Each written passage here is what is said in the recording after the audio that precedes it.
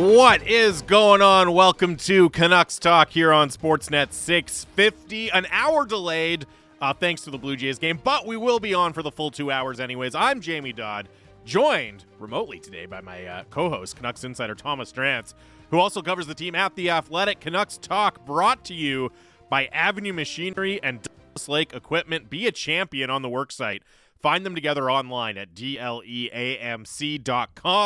We are coming to you live from the Kintec studio. Kintec Footwear and Orthotics, Canada's favorite orthotics provider, supported by over 2,500 five-star Google reviews. Find your perfect fit at kintec.net. 650 is the Dunbar Lumber text line. Drancer, what's going on, man? Not much, buddy. I've come out to Ontario to see a baby, as one does.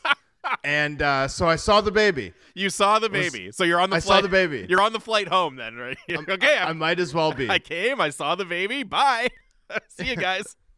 The baby's like less than 10 days old too. It's like there's not a lot to see. They don't do a whole lot. No, it was. Sleeping with its eyes closed. Yep, that sounds about right.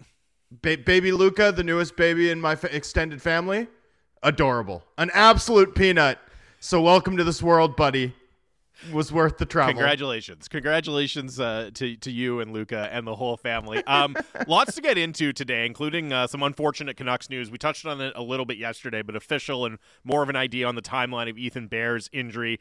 We will talk about that, but joining us right now to kind of take a spin around the NHL, look at some offseason storylines, talk about some of the news coming out of the NHL today. He is, of course, from ESPN. He is Greg Wyshynski. Wish, what's going on, man?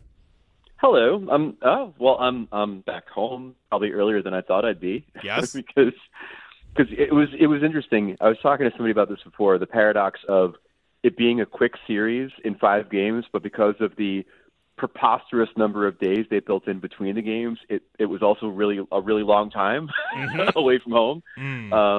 But unfortunately a lot less competitive than I think a lot of us thought, and now we understand why, which is that the Florida Panthers were broken beyond repair playing in this series. It's always almost a little, it's not comical because they're in a lot of pain and it's their bodies, and I understand that, but it is always kind of like a little bit funny when you hear the list of injuries after a team is eliminated from the playoffs, and this one feels like an all-timer, just in the severity of them and the to key players and all of it. Like, this is a notch above even what we normally hear from teams that make a deep run. Well, we didn't get the Patrice Bergeron "I played with a punctured lung" thing. We came close to it, though.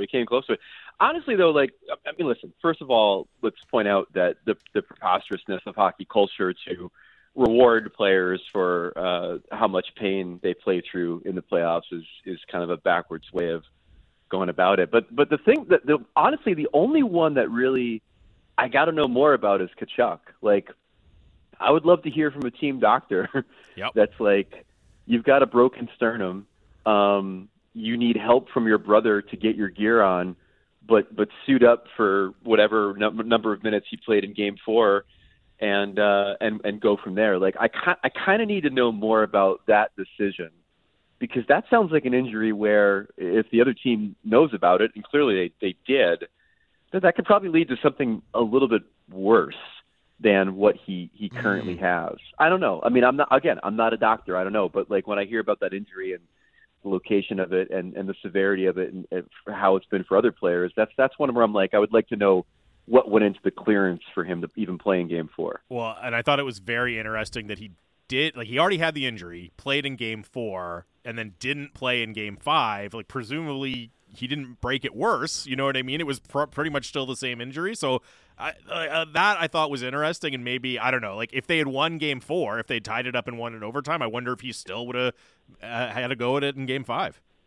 That's a great question. I'll give Paul Maurice credit for one thing. I was there obviously in Vegas for Game 5, and I got to tell you, as annoying as it was that he was being so obtuse about Tkachuk's status for the game, it worked. I talked to a bunch of Golden Knights people maybe 2 hours before puck drop, and they were asking me if he was going to play. The smoke screen worked to the point where the Golden Knights didn't really know if they should prepare for him to play limited time in the lineup or if they should prepare for him to not play at all. So that little bit of gamesmanship, I think, was actually pretty effective. I mean, it didn't work at all as far as like the result of the game. They got their behinds handed to them, but at least it created a little bit of palace intrigue on the part of the Golden Knights before the game.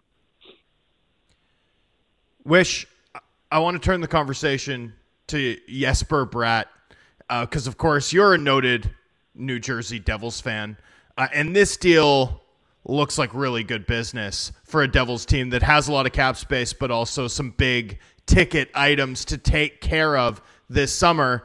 One of the biggest tickets now settled. What does this mean for the team? What's your reaction to the Jesper Bratt 8-year, $63 million contract? My first reaction was surprise, because the negotiation between him and the Devils was so contentious last summer, insofar as them wanting to go long term and him steadfastly not agreeing to the terms that they wanted, and settling on a 1-year deal, that I'm really surprised that it went as smoothly as it did. There was a lot of sort of discussion about Bratt vis-a-vis the Timo Meier acquisition at the trade deadline, on whether or not Timo Meier was like Jesper Bratt insurance in case they couldn't figure a way to get him locked in long term. And then not only did they lock him in long term, they get him in under Jack Hughes's AAV, which was another concern, was that Bratt would try to like outkick Jack's average annual value, which didn't happen. So overall a great signing for the Devils. I mean, they lock him in long term. They get him in at a decent AAV. He's obviously put together 2 really, really good offensive years back to back, and had his best goal scoring year this season. So, like you said, a real good bit of business by a very smart front office.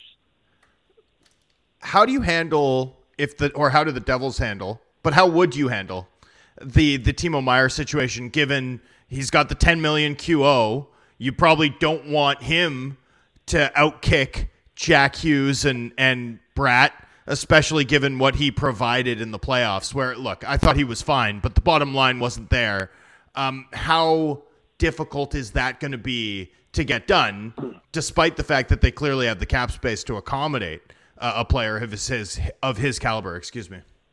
Yeah, no, he was fine. You're right. I mean, it wasn't for a lack of trying to do something in the playoffs, but I mean, the lack of finish is really the issue when they basically made the trade for him to finish in the playoffs, and he didn't, and that's kind of a tough look. I don't know, and I haven't really talked to anybody over there insofar as like whether the playoff performance, or I should say the playoff production, let's call it, colored their vision on his long-term prospects with the team. But I mean, from what I gathered before the playoffs, like they're not looking to give him a $10 million qualifying offer for one season. Like, that's just not really anything they're looking forward to. So I think what you'll see is, what I imagine is that they'll try to get him locked in for something longer term. They like him, and I think that he's a really good piece for them moving forward as they continue to try to morph into a serious cup contender. But I don't think they have an appetite to hit that qualifying offer for a 1-year deal. Yeah, as you say, the Devils definitely trying to take that next step towards, as you say, serious cup contender. And a lot of the conversation around that and how they're going to improve often comes back to the crease. And are they going to be in on Connor Hellebuck or another goalie that might be out there this summer? Do you expect them to be serious bidders for a big upgrade in net one way or the other? I do. I mean, they like Akira Schmid a lot, and I think that they see him as a good compliment. There are still people in the organization that like Mackenzie Blackwood, but I think that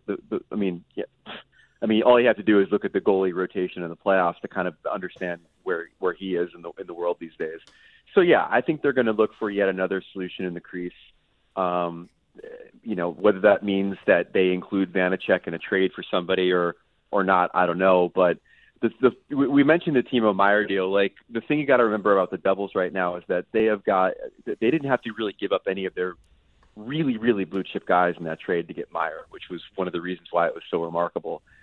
They've got guys that they can move, Alexander Holtz and players like that, in a trade for a Hellebuck or whomever. So they definitely have pieces in their organization to make something like that happen. And I do think it's important. I mean, look, this is a really good team, man, and they're only going to get better. And they made the Severson the decision on Severson, knowing that they've got Luke Hughes coming, knowing that they've got Simon Nemeth, who hasn't even played a game in the NHL yet. They're loaded for bear, and they certainly have the pieces to continue to improve. And their cap situation is also pretty darn good right now in order to make a move in goal too. Yeah, the Devils, they're an interesting team because, as you say, they're really good. They have the means to improve, but they've also, you can see the window projecting out 3-4 years, right, with the youth of their players, and a lot of them are locked up now on pretty team-friendly deals.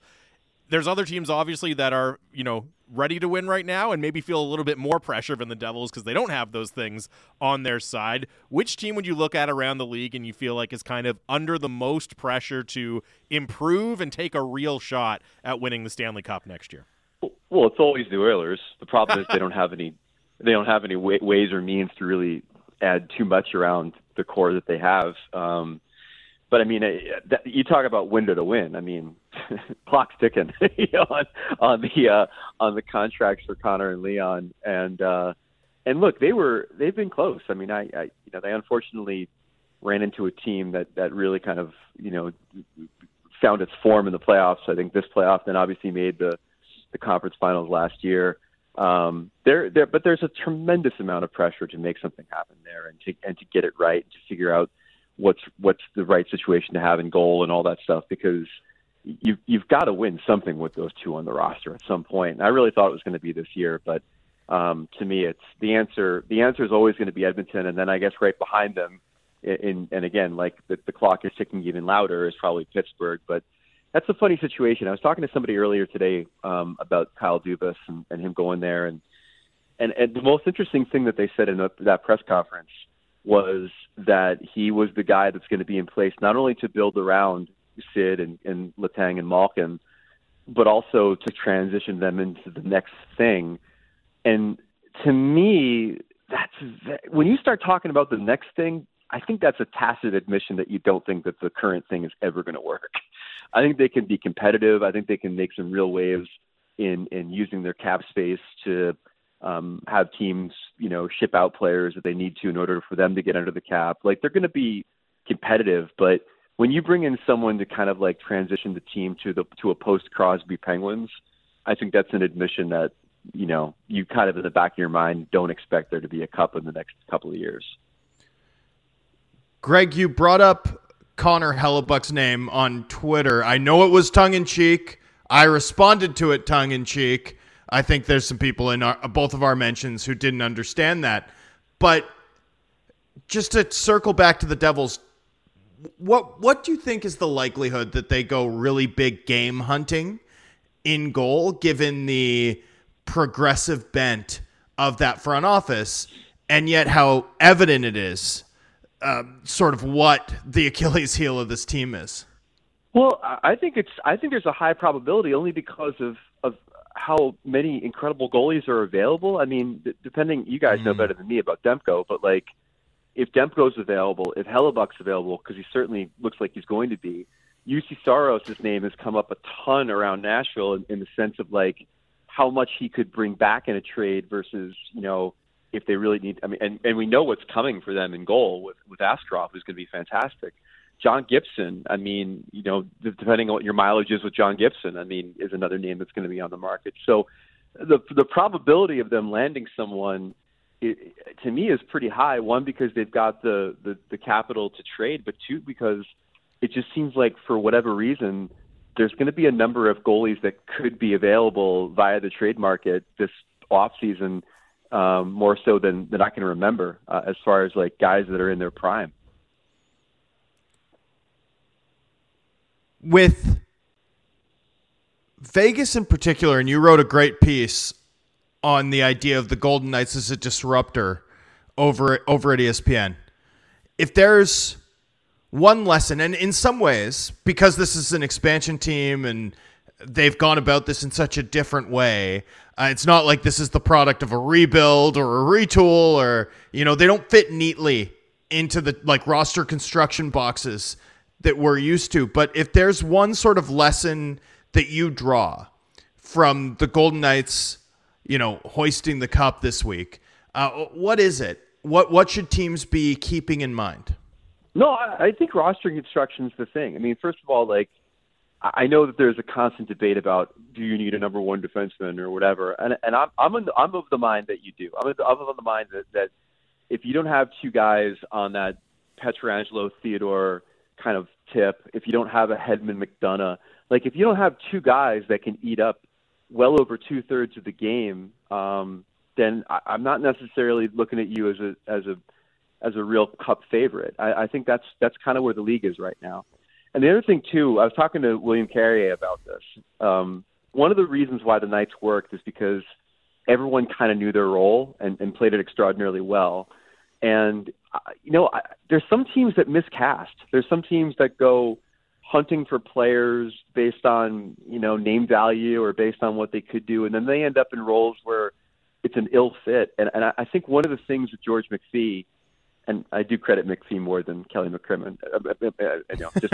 Just for the record, I think it's a McPhee team. I think what they were able to do really well is kind of like cast that team really well. That fourth line is a fourth line. You know what I mean? Like the third line has got guys that are definitely bottom six players and know what they do well. I think one of the reasons why Vegas won is it's a team that it knows exactly what it is. And I put a lot of value on that. Talking to Greg Wyshynski of ESPN here on Canucks Talk Sportsnet 650. Sticking in the Pacific Division, which, by the way, I think is going to shape up to be pretty difficult between Vegas, Edmonton, and then the kind of second tier of LA, Seattle, and Calgary. And I wanted to ask you about the Flames because, there's been so much talk about, hey, Craig Conroy doesn't want to get burned again with losing a pending UFA for nothing like Johnny Gaudreau, and could that lead them to kind of move some core players this summer? But I also look at it, this is a team that has Jonathan Huberdeau and Nazem Kadri and Mackenzie Weegar under contract for the long term. They're still, to me, seems like they should very much be in win-now mode. That's a really difficult needle to thread sometimes. How do you see things playing out in Calgary this summer? Well, I think Hannifin's probably done there personally. Just being around the final and talking to some people, I get the sense that his time there is probably done. The little thing is a little bit trickier. I talked to some people that don't think he's going to be there, and then I talked to some people that think that he might extend with the Flames. So those are the two names that you hear most of all as far as their future in Calgary. But again, I come back to the idea of like it's hard to figure out what the path forward is for this team because rare is the team where like you built a solar system and then the sun gets extinguished when Gaudreau and Tkachuk are gone. You know what I mean? Now you've just got a bunch of cold planets circling about, and that's kind of what the Flames remain. I mean, all due respect to Huberdeau, all due respect to Kadri and the other guys in that roster, but I mean, like the team was built around two stars that are no longer there, and I think that's a really difficult thing to kind of like wrap your head around. I mean, I think you could be really good and competitive, but can you win a cup when you are basically a supporting cast in search of a star? I don't know. Yeah, and it's interesting because you just look at their roster and you think they should be pretty good, but as you said, there's some obvious questions that really need to be answered as well. One of the other things that I'm going to be watching this summer is just the number of big name players that are eligible for extensions, whether they're RFAs, whether they're UFAs. We're paying attention to Elias Pettersson out here, and I know the big one is Austin Matthews with the Leafs. And with Austin Matthews specifically, I mean, obviously that has a huge impact on what the Leafs do. But if he, again, kind of demurs from taking a long-term contract and signs short-term, like what kind of league-wide ramifications could that have if Matthews, again, kind of flexes his muscles and signs a short-term extension? I'll answer a question with a question. How many other guys signed 5-year deals after he signed his? Not that many. Like none. None. I really thought that him and his agent Jed Moldaver had really kind of like changed the rules and changed the game with that contract. I thought it was brilliant. I'm like, oh my God, you're taking back your freedom. You're securing the bag, but you're taking back your freedom, and no longer do these people have to sign an 8-year extension because that time to do so. And I really thought that he was going to be kind of like waving the flag as a labor leader. And then nobody did it. Like nobody followed suit. Everybody was still signing 8-year deals. And so my answer to that is I think it's going to be great for Matthews ultimately. I mean, who knows? By that time, maybe the Coyotes have an arena and he can go there be their savior after a 5-year deal. But like, I don't think it's going to have any ramifications league wide because the last one he didn't move the needle at all for anybody else. But the thing about Matthews is that, and I think it's become kind of consensus. He's going to stay there. He's going to stay there probably for a 5-year term, and he's going to make like $1 more than McKinnon. Is kind of like the NHL echo chamber has put forth this to be the notion about Matthews' next contract is that's the duration, and all they want to do is be able to crow about being the highest paid player in the league, but not necessarily go max contract. Greg, sticking in the idea of shorter term deals than we're used to, one thing that we've been talking about a lot, especially in the wake of the Gavrikov 2-year deal, is this sort of gold star hockey plan where a couple of players, in Andrei Kuzmenko and Gavrikov, coming off, in Kuzmenko's case, potentially a career year, 25% shooting clip, and in Gavrikov's case, a really strong playoff run, decided to go short. Decided to go short despite having profiles of the sort of guy you might expect to cash in. Do you think we see that replicated this summer, given the odd dynamics with the, one more year of flat cap and then an elevator season up to recurrent cap growth awaiting us 12 months from now? It'd be smart. It'd be smart to do that. Will we see more players do it? Probably, only because when you look at this free agent class, I mean, how many guys are really there that are going to be worth giving 5 years to or 6 years to? I think you might see a lot of deals that are going to be more short term, both what the player wants and what the team wants. But again, knowing where the cap is now, knowing where it was 3 years ago, knowing where it's going to hopefully be in a couple of years, it'd be silly to lock yourself into a situation when you can probably, as long as you're still a viable player and as hot a commodity as you are now, you're going to do pretty well for yourself in 2 years. And you had a tweet about the strength of the free agent class, or lack thereof. I can't say it verbatim, so I would recommend people check it out. But safe to say, executives are looking at the list of free agents, much like hockey fans intent on seeing their team improve rapidly, perusing the list of UFAs on Cap Friendly and digging into their bag of curse words. What does the free agent quote unquote frenzy look like this summer?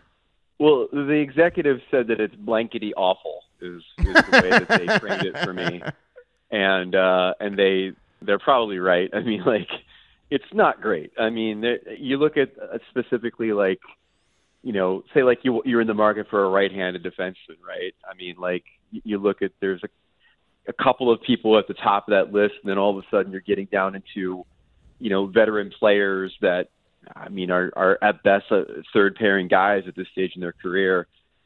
Patrick Kane not being healthy, diminishes the class even more. It's not great for teams like, for example, the Penguins that have a ton of cap space to work with, and normally that would mean finding some solutions in the UFA market, but it's just such a bad market that even if you're looking for bottom six help, I mean, there's not a lot of help there. So the general sense you get is what we were talking about before, about the idea that the class next summer, it could be a bumper crop depending on how many guys are either signed or not signed after July 1st. But this group here, I mean, if you're looking for solutions in the UFA market, you're going to be overpaying for one of the top 10 guys, because once you get beyond that, it's a pretty bleak class this year. Well, I'm very excited to do 4 hours of live radio about where JT Compher will sign on July 1st. I'm looking forward to that one, Wish. Thanks for doing this, man. We always appreciate it.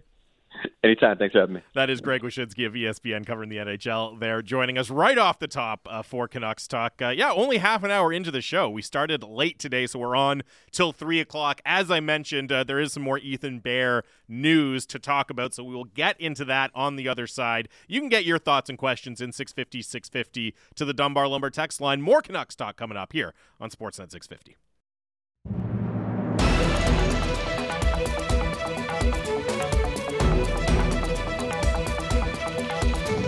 There we go. We're back. Welcome back. Canucks Talk here on Sportsnet 650 with Jamie Dodd, Thomas Drance, live from the Kintech studio. 650 is the Dunbar Lumber text line. Dunbar Lumber with 3 stores to serve you in Ladner on Bridge Street, or Dunbar Lumber Express at Ladner Center, or Arbutus in Vancouver online at dunbarlumber.com. Lots to get into today. We are on until 3 o'clock. Started a little later today because of the Jays game. And we will start with the Vancouver Canucks. We talked about it a little bit yesterday when it was reporting from Rick Dhaliwal, but today the Canucks, on their Twitter page, General Manager Patrick Allvin announced today that defenseman Ethan Bear underwent successful shoulder surgery. Bear was injured at the IIHF World Championship and is expected to be out for 6 months, which, yesterday we were talking about a 4 to 5 month timeline potentially. The Canucks phrase it as a 6-month timeline for Ethan Bear. You do the math, and if it is 6 months, you're looking at mid-December, which could be up to 30 games of the Canucks season. Drancer, again, a really, really tough blow for Ethan Bear, but also just something that makes an already very complicated, very challenging offseason for the Canucks, specifically relating to their blue line, that much more challenging to solve now. So we talked a lot about bell curves in our last segment yesterday, and I think the fact, and this is a fact, this injury is a blow for the Canucks. I mean, it's tough for Ethan Bear too, and we hope that the surgery, we're glad to hear that the surgery was successful. Wish him all the best on his recovery. The timing of this is wildly inconvenient from a player's perspective, obviously. But this Canucks team, I mean, you look at what this means, the butterfly or domino effect from this injury, and it's wide-ranging. I mean, this is a player who very possibly could have taken line rushes in Game 1 on Quinn Hughes' right side. I think that would have been the odds-on favorite spot for him to start, no doubt about it. For sure. This is a player who, for sure, at year's end, we would have penciled in as like minus 500 to be among the 4 Canucks defensemen that logs the most 5-on-5 minutes this upcoming season. That's not an easy piece to replace, especially given Vancouver's cap situation. And then once you get into the internal options, I mean, you did it a little bit yesterday. You were like, Cole McWard, Jet Wu. And I was like, are we there? Like, I was so grumpy about it. And Drance are like, that's, if you're talking like, hey, Ethan Bear's going to be back last week of October, and we need Jet Wu to fill in, 7 games at the start of the season before Ethan Bear's back. That's one thing. If you're talking about Ethan Bear missing like 25 to 30 games, that's a completely different discussion when you're talking about a guy who, or any player, right? If it's Wu, McWard, Johansson, who have, the most of them, Cole McWard has extraordinarily limited NHL experience, right? So to me, it's a very, very different conversation now if you're talking about internal options.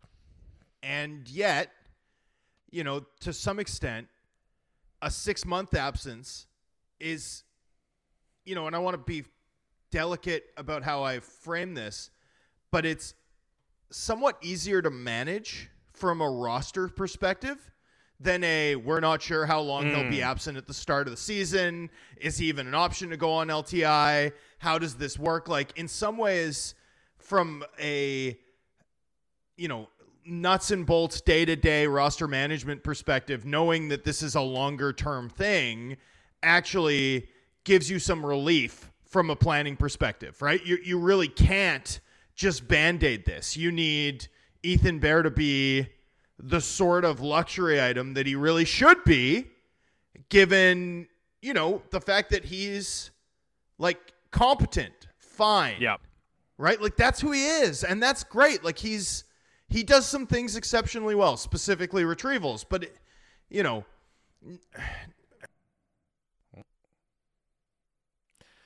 Lost your answer there for a second. We'll get him reconnected, but we're just talking about the Ethan Bear injury. And as Drancer's saying, it's the 6-month thing is fascinating, right? Because you absolutely, this can't be a Band-Aid solution, right? Like, again, like it could have been if you thought he was going to get back sometime in the month of October, and you say, okay, we'll just find a way to make it work until he's back. Now you really have to have a solid plan that you are confident about to start the season and to tide you over until Ethan Bear is back. I think a huge part of the context here is we all know as we get Drancer back in on the conversation. I was just going to say, Drancer, like a huge part of this conversation to me is we all know what the stakes are for this team getting off to a good start, right? Like this is not a team that's, perennial playoff team. And hey, we'll muddle through the first couple of months and then we'll hit our stride in January and make a push. Like this is a team that needs to be firing on all cylinders in October and November and December. And it's going to be difficult to do that if you have Ethan Bear on his qualifying offer sitting out for those months. Really difficult. And I think there's a global point to be made, which is, should you be prioritizing the short term if the reasonable reaction to Ethan Bear lost for 6 months is that's kind of it for them? Or like, that's going to be brutal. That's a devastating loss. Mm-hmm. And like, if you're looking at the loss of Ethan Bear and saying, man, that is a big blow for the Canucks, I think you're right. Like, it's a huge loss. But if you're a team in those circumstances, like, you shouldn't be in a playoff or bust posture. You shouldn't have this upcoming offseason be an all-in offseason.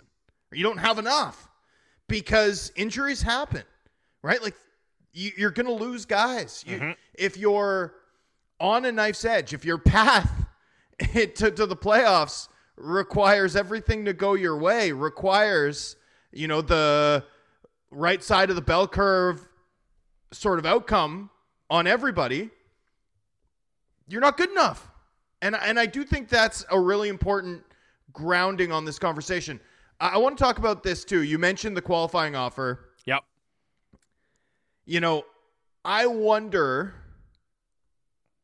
Oh, I don't even wonder. I don't know that it makes sense to qualify him. I don't know. I honestly don't know that you can. I don't know if you can have, given the salary cap situation of this team, a $2.2 million salary that or you have a very good idea you're not going to be able to use until the middle of December. I really just don't know if you can.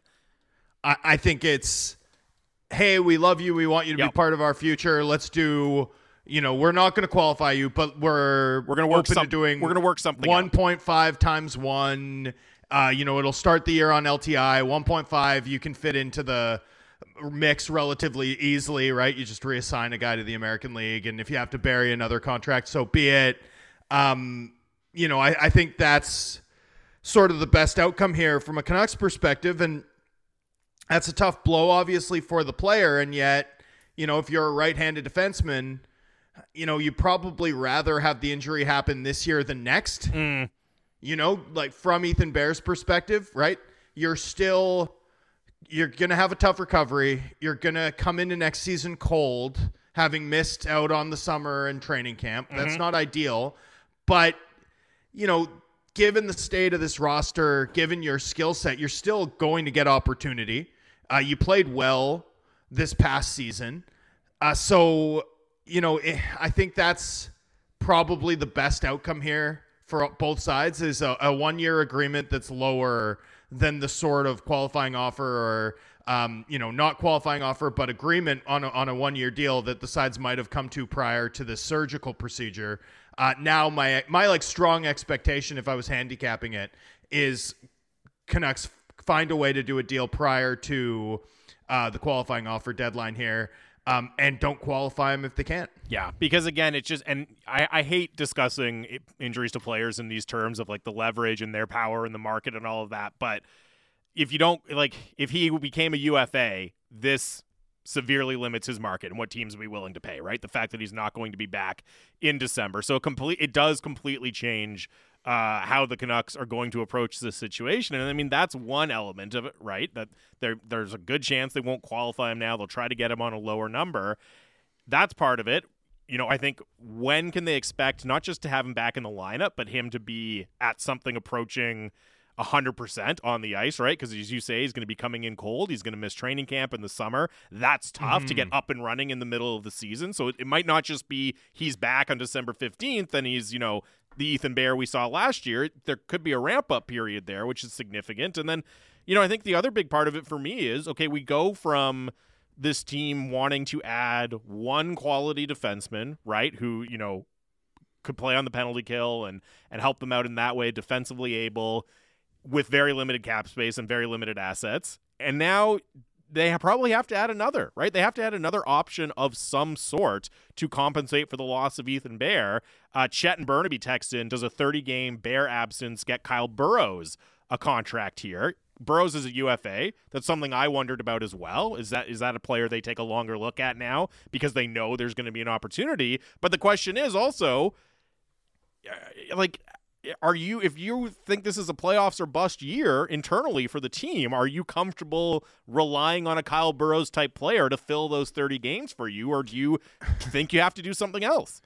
Well, I mean, let's be real here. Kyle Burrows was one of Vancouver's 4 best defensemen last season from game 1 through game 82.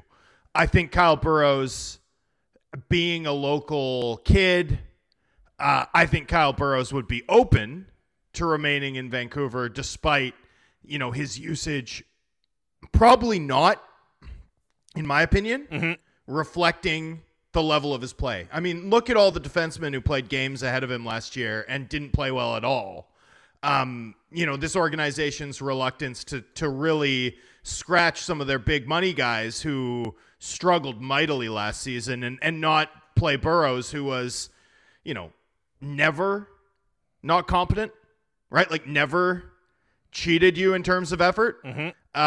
So despite all of that, which would usually result in us being like, that player is going to leave, I do think there's a window for this team to, pull Kyle Burrows out of the market and keep him in his hometown. And yet, given his size, given Vegas's success, but also given Rick Tockett's stylistic preferences and what we know about Alvin and Rutherford, I would suspect that Noah Juleson is the guy who I'd sort of underline and look at as the more likely righty who was potentially poised to hit unrestricted free agency, but may no longer as a result of, the uncertainty now lingering around Bear. And of course, you've also got Juleson and Bear represented by the same agent, Jason Davidson of Thunder Creek Management. So that's sort of something, too, where it's like, we're not going to qualify him. Let's do a 1-year deal. We still want him to be part of our future. Come back, work hard on your recovery. Conditioning stint in December, back in the lineup by Christmas. Yeah. Play well, we'll do an extension in February. Like, that's the plan here. And let's get Noah Juleson back in the fold. And it's one call. One call, one conversation, one plan. It's just that I think for us, analyzing the team objectively, I think we look at it askance and just sort of wonder, like, man, first of all, this team didn't have enough on the right side without Bear.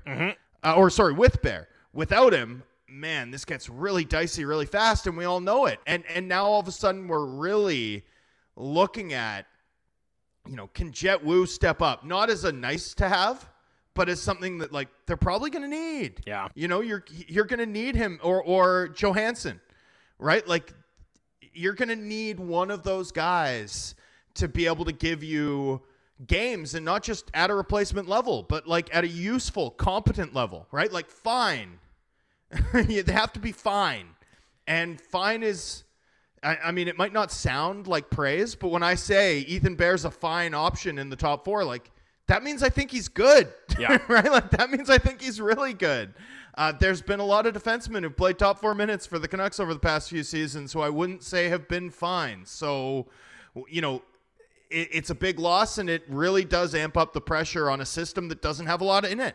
Well, and that's the thing, right? Ideally, in a healthy system, you'd want the Jet Wu and Philip Johansson and certainly Cole McWard to be your like deep depth pieces in Abbotsford for next year, right? And they're playing a lot in Abbotsford and they're developing, and there may be an option if you need them for the call up for a couple of games in February, but they're not figuring to be significant pieces of your plan. And Rager texts in, this is the exact reason why the Canucks not drafting a defenseman in the first 2 rounds of the draft, since Quinn Hughes is absolutely abhorrent, because there should be a prospect ready to fill in. And you're definitely feeling that lack of system depth here. I'll say another player that this has ramifications for. Now, I don't think he was going to be gone by the opening of the season anyways, but Tyler Myers, right? Like if you thought the plan was, hey, pay his bonus in September and then try to find a taker for him, I mean, they're going to need Tyler Myers. He's their second right-hand defenseman right now who's going to be healthy after Philip Roenick. So he's going to be asked to play a much bigger role, right? And all of a sudden you just see, it's such a tricky injury because it's not even like it opens up all of this flexible cap space for them, maybe a little bit if his number's a little bit lower, but you're going to be relying more heavily on guys like Tyler Myers, maybe a guy like Noah Juleson, what does this mean even? I know it's on the other side, but for a guy like OEL's minutes, and it's really putting the pressure on the rest of the Canucks defense corps. We're in June. It's June 15th, and we're already starting to talk about the injuries and guys getting pushed up the lineup. So let me do a classic sports talk radio thing, although it's also a classic HF Boards thing. All right. Okay. These are not trades that I would have suggested before we had a sense of Bears injury. And I want to be clear, these aren't trades I'm banging the drum for. Okay. Much as like you do one, as an interesting. I have one for you too. So you do one first, and then I'll throw one at you. Okay. Well, I had a few that I was going to go through, so we'll go back and forth. Yeah. But would you do, or would you at least consider, in the wake of Bears injury, something like parting with, and it's going to be painful, I want to warn you in advance, Vasily Podkolzin for Kalen Addison? Yes, I would. I would consider that. It's tough, and I know there's questions about Kalen Addison, and is he the type of defenseman they need on the blue line? But there's questions, like, let's be honest, we all like Vasily Podkolzin, I certainly do, but there's questions about his ultimate upside as well. We have to be honest with that. So I'm not, like, I'd have to dig into it and stuff, but I don't think that should be an off-the-board, ridiculous type of idea here. Not at all. To me, that's a prospect at a position you've got a lot of them at. For a prospect with flaws, they're both flawed prospects with questions, but at a position that you need more of. I would be open to something like that. Yeah, I don't know. That makes me queasy. No, again, look, I'd have to think about it more, and like Addison's older and all that, but I think there's at least, he also had 30 points almost in 62 games for the Wild last year, right? Like, sure, but 11 at 5-on-5. Sure. And again, that's where I get to, the questions about the profile, and is it a redundancy with Quinn Hughes and Philip Roenick here? Is it really? But how often have we talked about, like, but you also just need to be adding value? And is he more likely to have greater value than Vasily Podkolzin going forward? I think given the position, I think you could make an argument for that, right? So if something like that is on the table, it fills a bit of a need for you, and maybe it increases the value going forward. Again, I'm not saying it's like a slam dunk, no doubter or anything like that. I'm not banging the drum to trade Vasily Podkolzin, but I think there's at least something you have to discuss and you have to consider. Yeah. The one was just a hard one. Like one that, I was thinking, like, who could you go get? And I went and pulled up the Athletics trade board, and I was like, So, Kalen Addison drafted by the Penguins. Vasily Podkolzin. That's an interesting one. Judd Brackett. There's an interesting parallels there. Yep. I have one that you're gonna hate, and again, this is not even one that I'm saying like would be amazing, but this is something that I would not be surprised at all to see happen. Connor Garland for Jan Ruda. Ruda has 2 years at 2.75 left. The Penguins have cap space. Not a lot of good free agents to spend it on. I think it would be fair to guess that Kyle Dubas might be interested in Connor Garland. Doesn't want Jan Ruda on the books, probably. The Canucks need a right shot defenseman. Again, I'm not saying it would be an amazing trade. Good God, man. But can you deny that it's a potential trade? It's absolutely a possible trade. That's ugly. That's gross. But you see what I'm talking about. You see what I'm talking about, though. I told you weren't going to like it. No, I don't just not like it. I'm like considering pulling off my headphones and just like storming off. If it's if you're not retaining on Garland, you're opening up more than $2 million of cap space and a year less of term on Ruda. Yeah, and you're adding a sixth defenseman. Sweet. It's not even like value. I like Jan Ruda. I mean, the one thing about Jan Ruda is you can plug him next to Quinn Hughes. This is what I'm saying. Yeah, this is what I'm saying. He's the new Luke Shen for 2 years. Oh man, I'd honestly almost rather like the cap savings too are what, $2 million? Just a little bit above $2 million, but yeah. Yeah, I mean, I almost would rather you try and get Petrie or something. Like try and get a better player. Try and get someone who can play more than third pair minutes unless they're with Quinn Hughes. If you're trading someone like Garland. I'm just saying. Oh man. I hate that so much. I was loathe it, and I'm like a big Jan Ruda guy, but I was really not excited at to that run price. I was really excited to run it past you because I knew you would hate it, and I also think it's like if I could bet on like one trade this summer, that is the one I would bet on. I think there's a lot of connections that make sense there, and as you said, like plug him with Quinn Hughes again. You open up a tiny little bit of cap space, but would you rather do that or would you rather trade a future second round pick to move Connor Garland?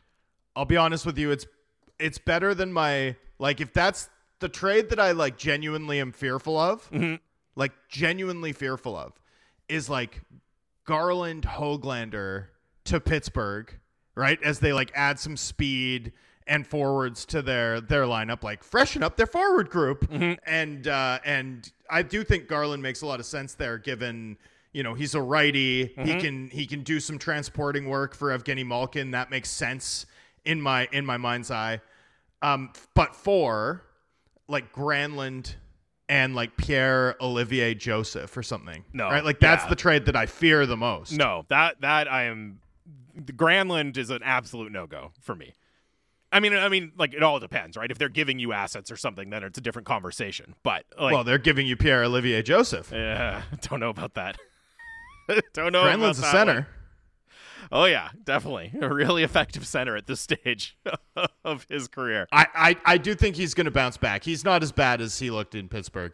He's become a punchline, but like he's not. He's not that bad. Yeah, I still don't want it. Reaction split to my idea. This one too far, Jamie, too far. But Snoop the Agreed. Dog says when there's talk about buying out Garland for a skater equals success. Bring on Ruda. No. But that's from Snoop the Dog.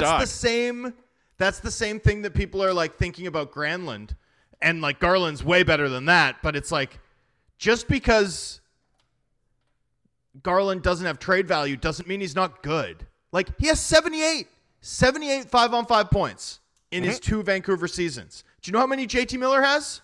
Hey, dude, you know I agree. Do you know how many JT Miller has? Does Just JT answer the Miller question. have? 78, the same number. Like I swear, people. In Garland's first season, he had 47 5-on-5 points. Do you know who had 47 5-on-5 points for the Canucks this year? Who? Andrei Kuzmenko.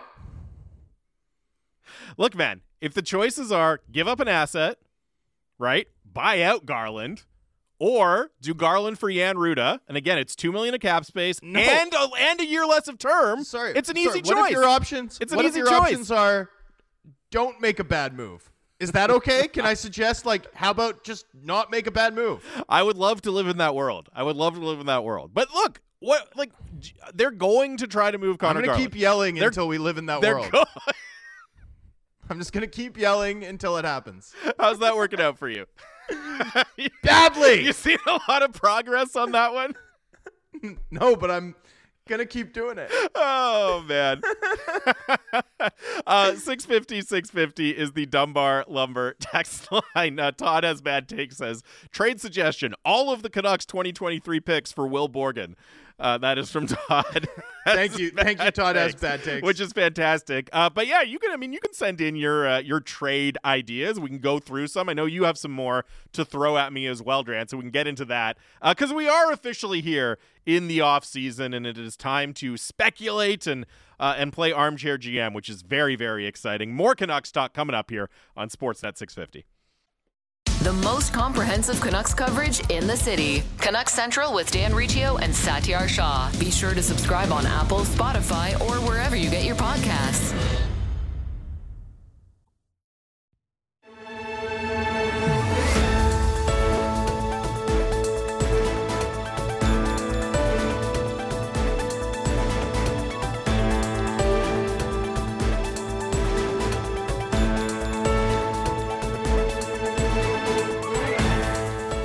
Welcome back to Canucks Talk here on Sportsnet 650. Jamie Dodd, Thomas Drance. Canucks Talk brought to you by Avenue Machinery and Douglas Lake Equipment. Be a champion on the worksite. Find them together online at dleamc.com. We are coming to you live from the Kintec studio. Kintec Footwear and Orthotics, Canada's favorite orthotics provider. Supported by over 2,500 five-star Google reviews. Find your perfect fit at kintec.net. 650 is the Dunbar Lumber text line. Brandon in Vancouver text answer. He's with you. He says, I have a one-up on Jamie Garland for Jeff Petrie at 50% retained. Petrie has no move protection also, at least some form. I think it's like a 15-team no-trade clause, so got it. That's tough. And then I'm not sure Pittsburgh's retaining if they're moving Petrie, so everyone's just got to lower their standards, like me. Forget about Jeff Petrie and move on to Jan Ruda. We've got some suggestions about trading draft picks for Andrew Peeke and Dylan Coughlin. Yeah. And it's like, I guess if the price is right, don't trade draft capital for Andrew Peeke. Come on.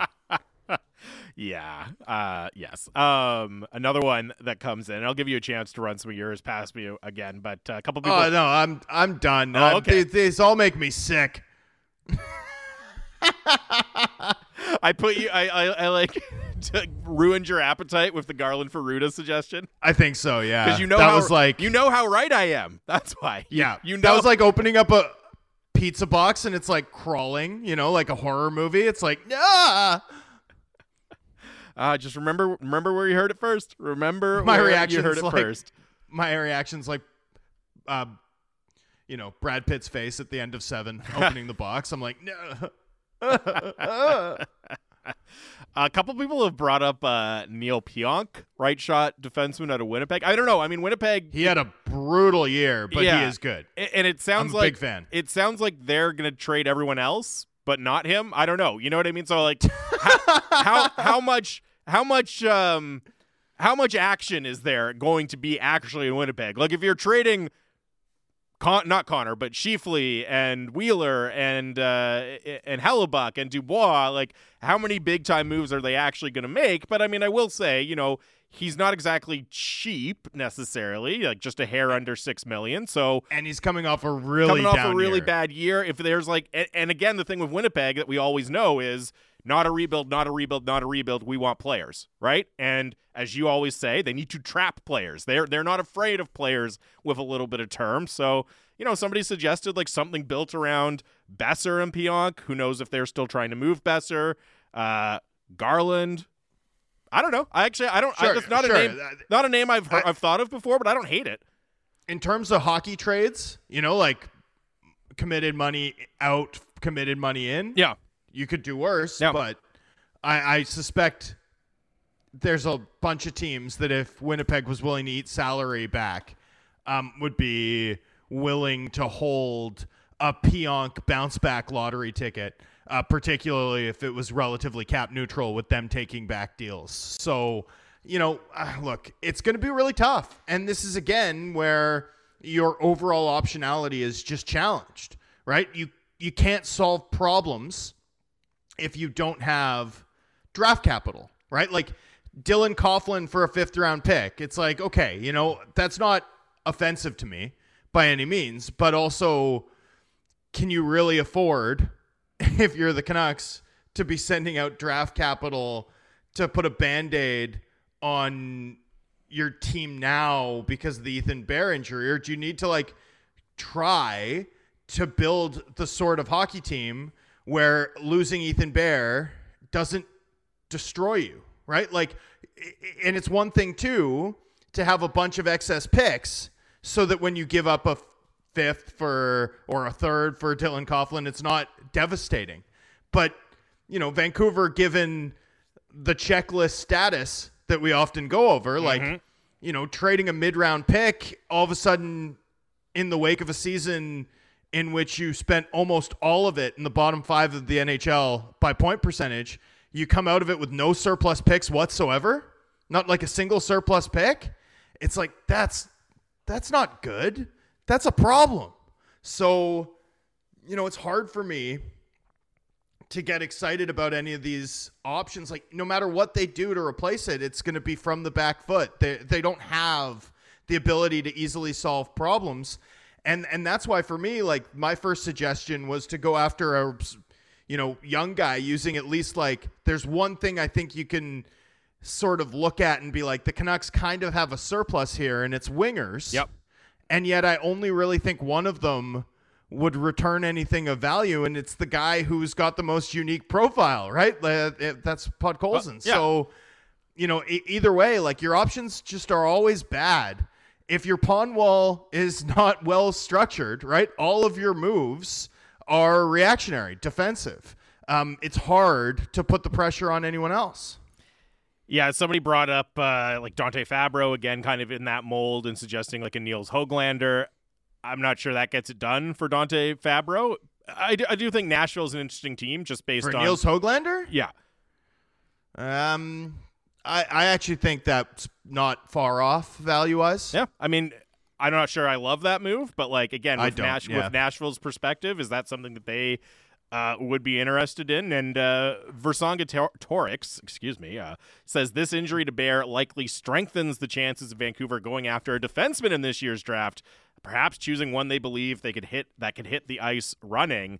You're not getting a defenseman who can step in at 11, right? You're not getting a defenseman in this draft at all, probably, who can step in right away. It's very, very rare for even an extraordinarily highly picked defenseman to step right into the NHL and have success. So I don't think this will change their draft strategy whatsoever. The strategy for the rest of the summer, sure, you're going to have to react to it in some way, but I don't think it changes what they do at 11 whatsoever. 650 is the Dunbar Lumber text line. You can keep your thoughts coming in. And, you know, as we, like, I will say, one of the things I was thinking about, and this is stuff we've touched on before, but, you know, we're here in the off season, and like, what are the actual big questions, the kind of checklist things, the big priorities we're watching for with the Vancouver Canucks this summer? And, you know, to your point about optionality, one of them for me is, and this is related to the, you know, how much cap space can they clear and all that, but just how much turnover, player turnover, are we actually going to see? And again, this relates to the point about, you know, it's really hard to disassemble this team, because I think there's, certainly from a fan's perspective, there's an appetite for a significant degree of turnover, and you can look at a lot of spots on the roster and say there are obvious positions where they could improve. But especially if you take, you know, Brock Besser off the board and you say, okay, he's probably going to be here, the list of players from last year who are like regular players that you could actually see moving before the season, it's very, very short. And given that, you know, I think it's going to be the roster is going to look a lot more similar to what it did last year, I expect, than maybe we would have thought, you know, midway through last season when things were really going off the rail. Yeah, well, so the player turnover thing is a fascinating discussion for me, because I do think we're going to have some. I think we have to. But it's like, I agree, but then you look at the salary cap sheet and you start to think like, okay, because people got to go out. You know what I mean? People got to go out to make room for the new people coming in. They've got a lot of people under contract. If you're not qualifying Bear, you've got, you know, that's 2.2 that we've sort of been factoring in to what, or budgeting for them, right? So that's, you know, some money to play with. maybe you grind down Höglander a little harder on his QO, and all of a sudden you at least can do like a $1.5 million center and a $1.5 million defenseman. And maybe if the cost of moving money in a flat cap offseason, a final flat cap offseason, and by the way, like I've been polling people trying to get a sense of it, right? Like would JT Miller have positive trade value? Mm-hmm. And I mean, clearly we kind of know that at least the Pittsburgh front office, if not necessarily the ownership group, was willing to pay. So Yep. he did have some.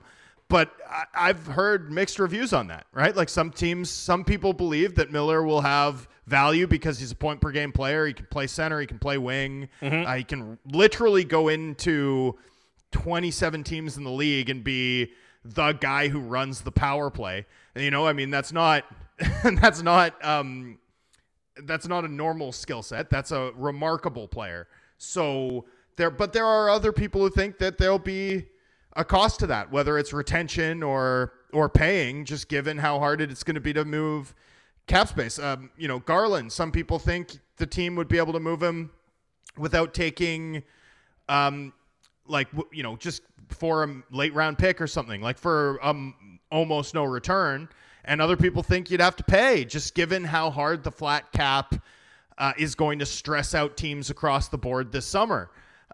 We'll have to see. Like, we're really going to have to wait and kind of look at how this market shapes up, because so far we've really only seen the Flyers use cap space without getting paid to do it, and then LA had to pay a second and a prospect, a B prospect with a really unique profile, 6'3" right-handed defenseman in Helge Grans, to get off of $7-8 million worth of cap commitments. So, it's hard to know. Like, we have to see what the market looks like, but there's really split opinions, even within the industry, of just how crunchy it's going to be. I think if you're betting that teams are going to be really hard pressed to move money, that the cost of moving money is going to be expensive, that the, Peterson sort of return there, the Peterson and Walker price sets the market. Like, if that sets the market, it's not going to kill you to move space, but it's certainly going to leave you with a wound. Yeah, and the thing with trying to distinguish, how much value would a Garland have, how much value would a Miller have, is I can totally see the case in a vacuum. Let's just use JT Miller as an example here. Like, in a vacuum, that a team would look at JT Miller and say, you know what, as you laid out, point per game player, really helpful on the power play. We don't love the contract in term, but useful enough that we would be interested in that player and we'd be willing to pay for that player. The problem comes when, because of the flat cap, you start looking at the teams that would make sense, that would be interested in a Miller type of player, right? Which I would say, like, a team that feels a lot of pressure to win now and is not as concerned about the back half of that deal, right? So you just start to go through those teams. Like, I would say the Rangers check that box. We've heard they were interested in JT Miller in the past. The Rangers have just under $12 million in cap space, but only 14 players signed, right? And one of those is K'Andre Miller, who's going to get a big raise. And Alexis Lafreniere. So if they go out and take on the full freight of JT Miller's contract, like, all of a sudden they're in an extraordinary cap bind. And yeah, okay, you can send out some money maybe in Goodrow, whatever, but, like, it's just, even for a team that might be really, really motivated to do it for on-ice reasons, and relative to a lot of other contenders has more cap space than a lot of them do, the math gets really tricky in a hurry. Like, another team I was thinking about would be Dallas. Went to the conference finals this year, obviously wasn't good enough to beat Vegas, might be motivated to get better. They have less than $8 million in cap space already with work to do. So you're getting into a point where even teams that might really, really like a player like JT Miller and be excited about getting him on the ice, there's no simple move. You know what I mean? Every potential move you look for requires, taking money back, taking a lot of money back potentially to make the cap math work for the other team. Yeah, it's going to stress out the ingenuity of a Canucks front office that, to this point, I don't know has shown a lot of it, right? And that's not to say that they're not going to pull a rabbit out of a hat here. I hope they do. It would give us a lot to discuss and would certainly set us up for a fun season. So, rooting for them. but I'm not looking at the body of work over the past 18 months and thinking that they've given me a lot of evidence that this is, a summer that their overall approach meshes well with, right? That's one of my big reservations about this team's ability to improve itself.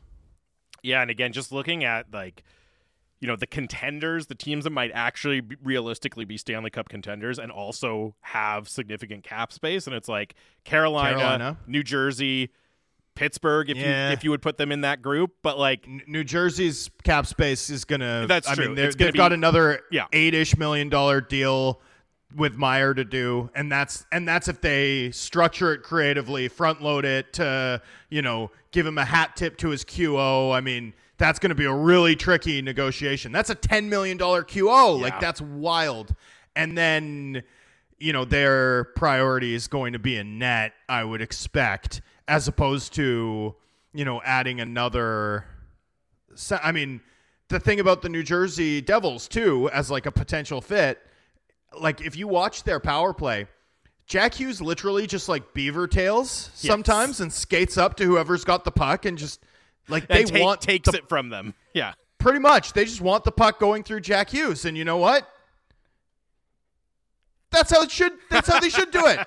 It's amazing. So yeah, no, I mean, I wasn't even thinking them as like a potential JT Miller fit. Just like listing, there's only a handful of teams that are both good and have like not complicated cap situations. Carolina values cap space differently than everyone else. Yes. Right. So it's like you do a deal with Carolina, they're going to extract a pound of flesh. That's how they do it. So this is a chickens come home to roost summer for a lot of teams that haven't spent wisely, and the Canucks are among them. Yeah, it's a good way of putting it. There's just so many difficult situations around the league that I think we're gonna have to watch. Go ahead. And I was listening to our quote unquote friends, Sat Shaw and Dan Riccio, yesterday. And I thought Sat and Dan were both making a really good point, which was like priority one this summer should be the Pettersson extension. 100%. And they're right. Dead on. In fact, to some extent, everything else is small potatoes because, if you're me, if you have my sort of way of looking at this team, I don't buy that this is a all-in summer or should be an all-in summer. I look at this as a season or an off-season anyway in which the Canucks should be really focused on... I've lost you guys. No, we can hear you. Okay, good. Don't worry. Keep it clean. Sweet. So sorry. I look at this as an off-season in which the Canucks should be really focused on managing the books in such a way that you can realistically open a contention window or a window of meaningful contention in a couple of years around Pettersson and Hughes. Like, to me, that should be the priority of this offseason. And one thing I value personally hugely in an effort to do that is to lock in cost certainty. All right, now we've lost Trance. He was right. It was just a little bit delayed there, but we will get him back momentarily here. 650 is the Dunbar Lumber text line. You can get your thoughts in. As Jeff on the Island says, we might as well call it the 650 trade line for the rest of the offseason. We're listening to all offers. That is absolutely right. We are in peak silly season with trade speculation and trade takes, and I love it personally. I'm all here for it. Brandon in Vancouver texts in Garland for Cody Ceci. I think it's a good fit for both, but interdivision trade seems tough. And again, Edmonton is just so strapped for cash that even a relatively reasonable deal such as Connor Garland's, I don't know if there's going to be the appetite there to take it back. It's nothing against Connor Garland. It's just the reality when you start looking through the work teams still have to do and the limited cap space they have. It's going to be so difficult for so many teams around the NHL to improve, to do the things they would normally want to do in a summer without a flat cap. We're going to take a quick break here a little bit early while Drancer gets his technical issues sorted out. But I do want to dive in to the Elias Pettersson dynamic as we were just starting to there. So we will we'll get back into that and how it sets up in the summer for the Canucks and for Elias Pettersson. Again, you can get your thoughts in 650. More Canucks talk coming up here on the home of the Canucks, Sportsnet 650.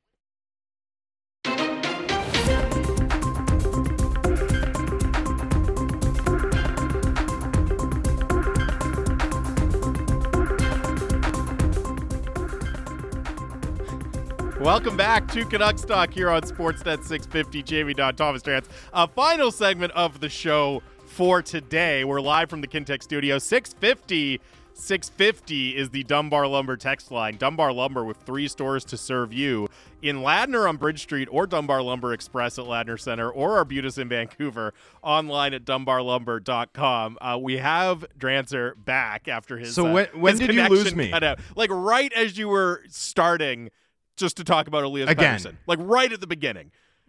Yeah, so I mean, after being like, I feel like they've lost me, I then get going. You then lose me right away. Yeah. We lost you like and a I minute don't notice after that. Yeah. Yeah, and I don't notice for another 4 or 5 minutes beyond that. Just ranting in a room to no one by yourself. There's nothing better than that. 100%. There's nothing better than that. I used to when it was that's a normal Thursday for me. When it was when we were in like quarantine COVID times, we would broadcast from home very often, and I did like solo shows sometimes, and it's like, man, this is really weird. I'm just sitting in my living room like yelling into a microphone. Fred, no co-host, like I'm not talking to a guest this segment, just like ranting in my living room into a microphone. And at least there were people listening in that case, though. You just got the real unfiltered experience. Yeah, for sure. So tell me what the last thing you heard was. You were like, we can just like restart on Pettersson is what I would say.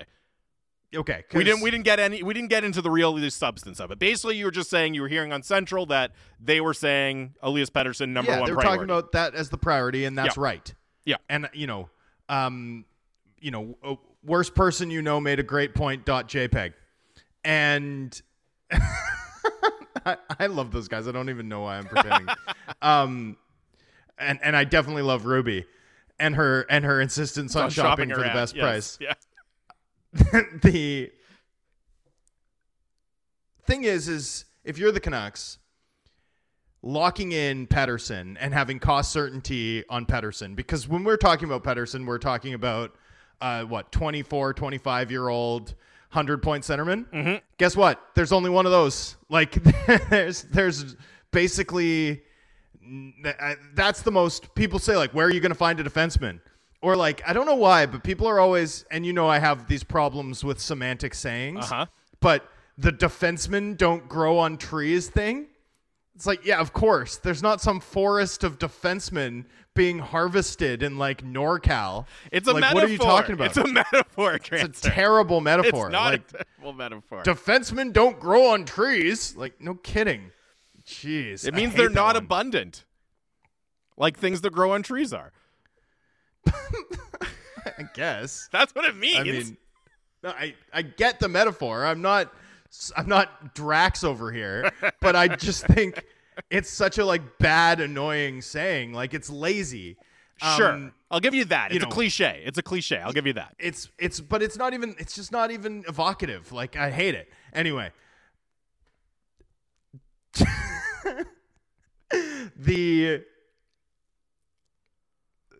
if defensemen don't grow on trees, yes. Okay. Yes. 100-point centermen in their mid-20s are, one of 5. They're infinity stones. I mean, they're the rarest objects around. And if you're able to lock in cost certainty on Pettersson from the perspective of like what really matters, what does this club need to do to win a Stanley Cup? If you're able to lock in a 4-year window with Pettersson and Hughes, and what they're paid through 2027, at least when Hughes expires, but hopefully beyond that with Pettersson, because I think you need to go max term there if you can. That's the sort of thing that 2-3 years from now, when this team could, with like years of discipline and smart moves, actually build a great team. That's a realistic timeline in my view. That can matter. That matters way more than how they replace Ethan Bear or how good their playoff odds are on November 1st, 2023. So to me, that is absolutely priority number one. Dan and Sat nailed it. But from the Pettersson side, and this is where it gets really interesting. Yeah. He's not expiring. He's extension eligible. And a year from now, the cap might go up $4 million. And the first sort of elevator season as the flat cap era hopefully recedes into the rearview mirror. But also the next summer, you could get another $4 million lift. And by the time you get to the summer of 2025, Pettersson could be, a UFA in a world with a $90+ million upper limit. So if you're signing this summer, like there's a real chance that you're underpaid before the deal even kicks in. and there's a real chance that 6 months thereafter, you're massively underpaid. Now, in Pettersson's case, there's a Swedish outlook, like a holistic view of things. Like, I don't get this is just my read of the person, a person I've worked with and covered for years. I don't think like resetting the market, maximizing the value of his next deal. Like, obviously it matters to some extent, but I don't think it's priority number one, right? It's more about having a chance to win, enjoying the experience at the rink, doing the right things, enjoying the vision, being sold the vision and enjoying the journey. Mm-hmm. I think that's what's really going to matter here. And I don't know that the Canucks have set themselves up to like really sell that just based on the lack of success that's been enjoyed here over the past few years. But I think there's at least a window of opportunity with a guy who does like playing in the city to at least approach and begin the conversation and see what you can do. I just think from his side's perspective, it's going to be really challenging to get that deal done this offseason, given the unique dynamics of one last flat cap offseason and then two elevator offseasons. And I think it's going to be even more than assembling like an improved roster for next season, a real ingenuity test, a real salesmanship test for this front office. Like, I think it would be a massive coup if you're able to get Pettersson done, especially to a max term deal or something close to it this summer. Mm-hmm. I think that would be a massive deal, like a massive win for this organization. And not one I'm not handicapping this here, but it's just so complicated that I don't know that we should put it in our expectation set so much as we should regard it as something that would be tremendous business for the club if they can close with some sort of, proactive stance on that type of deal this summer when Pettersson's that far away from unrestricted free agency, especially given how challenging the circumstances are. I don't think it's a July 1 deal. Let's put it that way. I would bet strongly against that. But if you can get that done this summer, that sets up an awful lot of interesting options for this club, including things like, okay, well, now we have kind of a couple of years. We don't have to make moves with in the back of our minds. Like, we have to be a playoff team by the summer of 2025. Now we can maybe take a longer view toward constructing a really good team around these guys. Now, they should be doing that anyway, but that would certainly, you'd think, give the club a little bit more stomach to maybe look, beyond like tomorrow. Well, if there's not that internal fear of losing Pettersson. And I do think for me, it's interesting because I completely agree. It's obvious. The rant was better the first time. Sorry, not to interrupt you. That's all right. It's completely obvious that he is the number one priority and that's exactly how it should be. It is interesting, though, because if you were going to handicap how likely is he to sign an extension, a long-term extension in the next 12 months, let's say, like, I would say the possibility is pretty high. Not 100%, but I would say it's fairly high that they're able to get it done. It's just the reason it's still such a big question and such an important thing is because the ramifications and the dominoes if it didn't happen are so massive, right? They're completely franchise altering if it doesn't get done. So even if there's a relatively small chance of it not getting done, it's still a really big question. It's still a huge priority for this team. And I do think that the when question is really interesting as well. As you say, doesn't look like it's setting up to be a July 1st thing. And we've heard from even Pettersson's agent, right, that, hey, maybe we'll talk in the fall, we'll talk around training camp. You do start to wonder. We talk so much about a good start for this team and how important it is for a playoff push. Like, is that the kind of thing? If they get off to another really tough start in the opening months of this season, is that something that makes Elias Pettersson less interested in signing a long-term contract, or at least pushing it off to the off season, for example, preventing it from getting done in the middle of the season? I think the question of timing and when they're able to get it done is going to be really interesting. And Todd has bad takes texts in.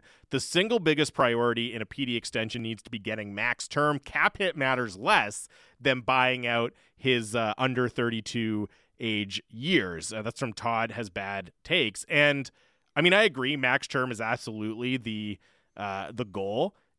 You obviously, there's a number you don't want to go above. You don't want to just write a blank check for Elias Pettersson, but there is so much value in getting it done earlier that if you are able to be aggressive and get it done in the summer or get it done in September, you probably aren't that worried about going too high, because at least you have it done. At least it's off your to-do list, and you can have all the benefits of certainty that you laid out. Yeah, it's like hard.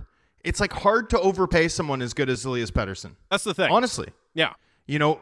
I mean, I'll run more on this, but if you go look at, for example, the net rating metric, Dom's old or updated GSVA, right? Like, the model suggests that the average value that Pettersson is, projected to provide through 2030 is 11.4 million per season. Yeah. So you're getting surplus value on anything under 11.5 million, which of course is a figure that would make him a top 5 paid player in the game. And I don't think you need to go to that rate just yet. Now, if he has another 100-point season, and that's the other thing here, right? Like, right now, if you're negotiating with Pettersson, you're able to say things like, well, should you make more than Matthew Tkachuk? Should you make more than David Pastrnak? Right? And that's a hard answer to counter based on his career scoring rates and on, even though he's got a 100-point season in his back pocket. And in fact, that's the most recent season we've seen. But you do it again, 40 goals, 100 points, elite defensive impact, then that's, then it's like, you think you should be getting more than Tkachuk and Pastrnak? It's like, yes. I do, actually, yes. In fact, I'm the centerman. So not only do I have the better scoring profile, but I also play the premium spot. So, and the cap has gone up, and et cetera, et cetera, et cetera, right? Totally. And that's the other dynamic here. For me, if the organization can get this deal done quickly, it's such a huge win, because all of the incentives on Pettersson's side of this equation here commingle to suggest that waiting is the best approach. This is not one where a quick deal benefits the player, or structuring it to benefit the player to be in their interests as opposed to your own is simple. Right? Like, it's really tough. And the one thing I look at, and you mentioned, Elias Pettersson maybe not having the type of drive to, quote unquote, reset the market or put like a landmark deal there that other people can aspire to. And then this is speculation, but that might not be something he's interested in. But one thing that is interesting to me is the other big names at center that are eligible for extensions this summer, right? Obviously, Austin Matthews is up there, but you also have Sebastian Aho, Lindholm in Calgary, Pierre-Luc Dubois is an RFA. Not that, Lindholm was going to get $10 million or anything like that, right? But if he gets a bigger number than expected. PLD and Lindholm, for me, would be different class guys, that's more like the Bo Horvat. They're shooting for the Bo Horvat number. I agree, but if one of them gets like a bigger than expected, you know what I mean? If the class below does better than expected, that helps the class above too. Right. And then with Aho and Matthews, yes, he's in a different category and he might go short term and everything, but both of those are contracts that I would think would have some potential to at least reshape the market in some way, potentially be very favorable for Elias Pettersson. And yeah, I don't know. I mean, I wonder if there'll even be a bit of a, game of chicken, like who goes first out of that group. Obviously, Dubois needs a new contract for next year, but of the guys who are actually eligible for extensions, because it's going to be fascinating to see what the next evolution of the kind of elite center market is with the end of the flat cap in sight. Yeah, and the Aho one, you're right. That's a fascinating one, especially because the scoring rates don't match, and yet, like, he is a peer for Pettersson in terms of overall value, and I think everyone knows that, and I think Carolina knows that better than anyone. So, and yeah, you're right. Matthews, we're talking about a historic scorer, right? So that he's one of one, even above the class of guys, and then I still think the Zegras one is worth monitoring, like, because Zegras' entry-level scoring really does stack up nicely with some of the biggest long-term second contracts that we've seen. We are talking about a guy who's had, just really high-level production over the course of his first 3 NHL seasons. He's not likely to be in that Marner class or anything, but I think if that number gets really big, you could see some pressure from that as well. This one from Reality Check in North Van says, why would anyone want to sign in Vancouver? I mean, listen, look, you and I have been plenty critical about the direction of the team and the team building and all of that, but like, there's a lot to like about Vancouver as a city. There's a lot to like about playing for the fans in Vancouver. Yeah, of course, there's negatives and there's things that might drive people away, but like, I don't think there's any use in being overly cynical and saying, why would anyone want to sign here? Everything we've heard from Elias Pettersson is that he likes playing here, right? And I think if the number is right and the term is right, I don't think it's insurmountable whatsoever for the Canucks to get him signed to a long-term extension. I don't think you're at all talking about or thinking about a DeBrincat, Dubois style, Gaudreau, Tkachuk style situation here. If it does go that way, I think it'll be more about the team's results than the market. Like, I think it'll be more about internal dynamics than it will be, the external stuff, the living in Vancouver stuff, the market stuff, that stuff, I think all appeals to him. I do think that at some point, if you want to convince elite competitive players and especially elite competitive players who are as competitive, in terms of the core of steel within them as Pettersson is, I do think at some point you need to be able to win. And look at the Canucks history. Like, what in the Canucks history suggests to you that this market has players jumping ship, right? Yeah. Like, Vancouver's consistently been able to keep their best players in town, right? Like, if they've lost them, it's been over disagreements and money or how things went down. It wasn't that Bo Horvat wouldn't sign here, for example, right? It's that they couldn't come to an agreement on a price that made sense. They just kept JT Miller, right? Like, this club has not had the issues that we're seeing crop up in some of these other Canadian markets. And I mean, me, right? Like, if I thought this was a thing that the club should be aware of, I would say so. Like, yeah. I promise you, I would say so. And I really just don't see what basis there is to look at this Vancouver market and say, like, this team's going to have trouble landing players. I do think, however, that there is a point where if this club continues to toil in mediocrity, like, let me, the stat that I like to cite, right, is Canucks are 26th in point percentage. And I don't remember the exact sort of arbitrary end dates that I used there, but I think it's like dating back to 2016, something like that, right? Like, it's a long span of games in which the Canucks are 26th in point percentage. And if you look at the teams behind them, all of those teams except Detroit did better than them this season. And even in Detroit's case, like, they passed them on the last day, right? And have just a bounty of draft picks. And I think a pretty straightforward path to outperforming the Canucks over the next 5 years. The only exception is the Arizona Coyotes, right? Like, that level of hopelessness, should it persist, should this Rutherford-Alvin axis be unable to arrest it, should the Tocchet impact fall short, if that persists, then that's going to become the issue. But I don't think Vancouver itself is. Well, and I mean, like, the point you're laying out there is, again, why it's so important to sign Elias Pettersson long term, right? Because if he is ever out of the picture, you're back at square one, really, in terms of team building, in terms of trying to find those cornerstone pieces. Yeah, no, then you are for sure rebuilding, and it isn't even an argument. No, but it's also that it's coming. You're rebuilding after a period of the success that you just laid out, and then it's stretching for a long, long time, and you don't have Elias Pettersson, and then you're in a really difficult situation, right? So, like, that's why it's so incredibly paramount. This one came in from Andrew. Wouldn't Pettersson demand a cap hit that is commensurate with the projected cap increases for a long-term deal? He can certainly try. He can certainly make that argument. Hey, the cap is going to go up. We know that. So a player of my caliber is going to be worth a lot more for most of the years of this deal. But, you know, the Canucks do have leverage here as well. And they can say, well, like, the cap is what it is right now. That's the environment we're negotiating in. You're technically not due to be a UFA for 2 years. That's when you'd be able to hit the market. The Canucks can use that leverage. And I mean, I will say they're wingers. So I'm not saying they're comps in terms of players.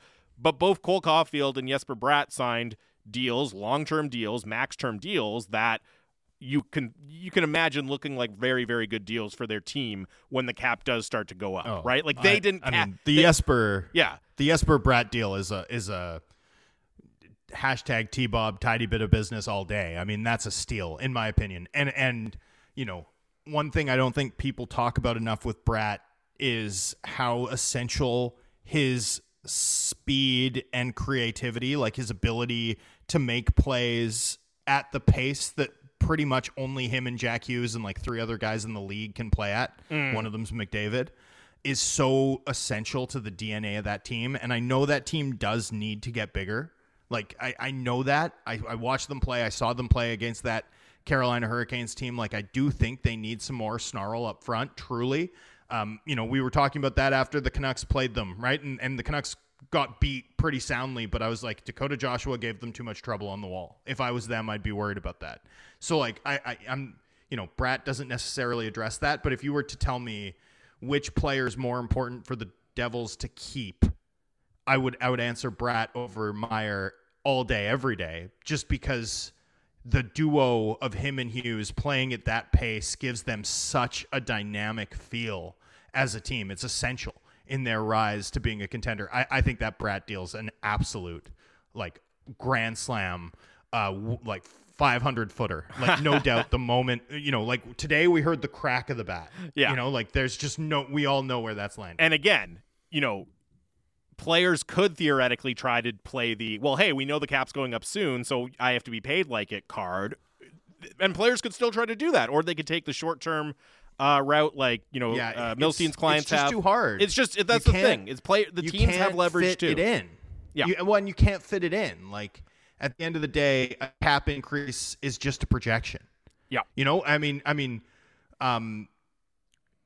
the way to do those types of deals is to bet, and, like, if you project the cap increasing and project what a player who isn't yet at a certain level can be, right? Like, those sort of two facets of uncertainty can commingle to give you a home run deal, but that's how it works, right? Like, you can't sign a deal imagining a $90 million cap when, you know, even the rosiest projection is that's 2-3 years away. Yeah, right? I mean, I think from the team's perspective, it's like, hey, we're willing to give you term. You know, typically what the trade-off is, we go long term and the AAV comes down a little bit, right? So if you're a player, you're saying, hey, I want 8 years, and you have to pay me based on what the cap is going to be in 2 years. Like, that's a really tough sell for the team, because it's like, well, hold on. Well, like, what are we getting out of this bargain? What are we getting out of giving you $8 million? And yeah, you can say, well, the player has all the leverage. that's true to an extent, but teams have leverage too, and well, and remember, when you're doing an 8-year deal too, it's also like, okay, well then let's also project it based on what you're going to be at 32, 33. For sure. Yeah.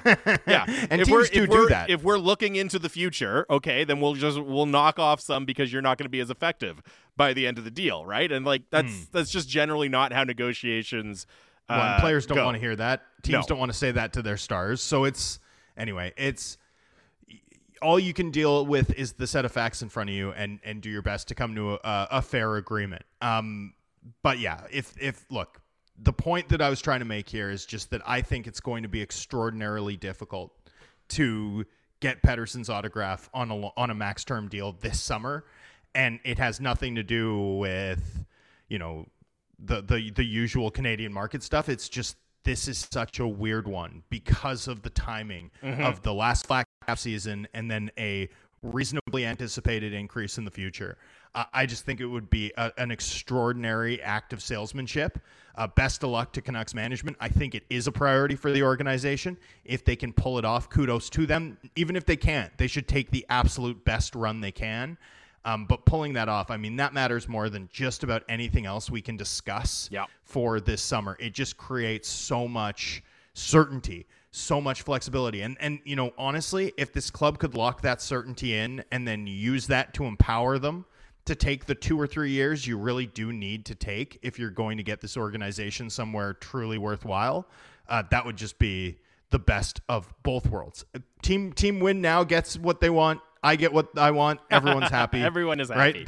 There's dancing on the seawall. Let's go. As Dale in Maple Ridge says, 11 schmill and move on. Yeah. I mean, hey, I would not be against it, Dale. We got to end early. You could go higher than that and I'd be fine with it.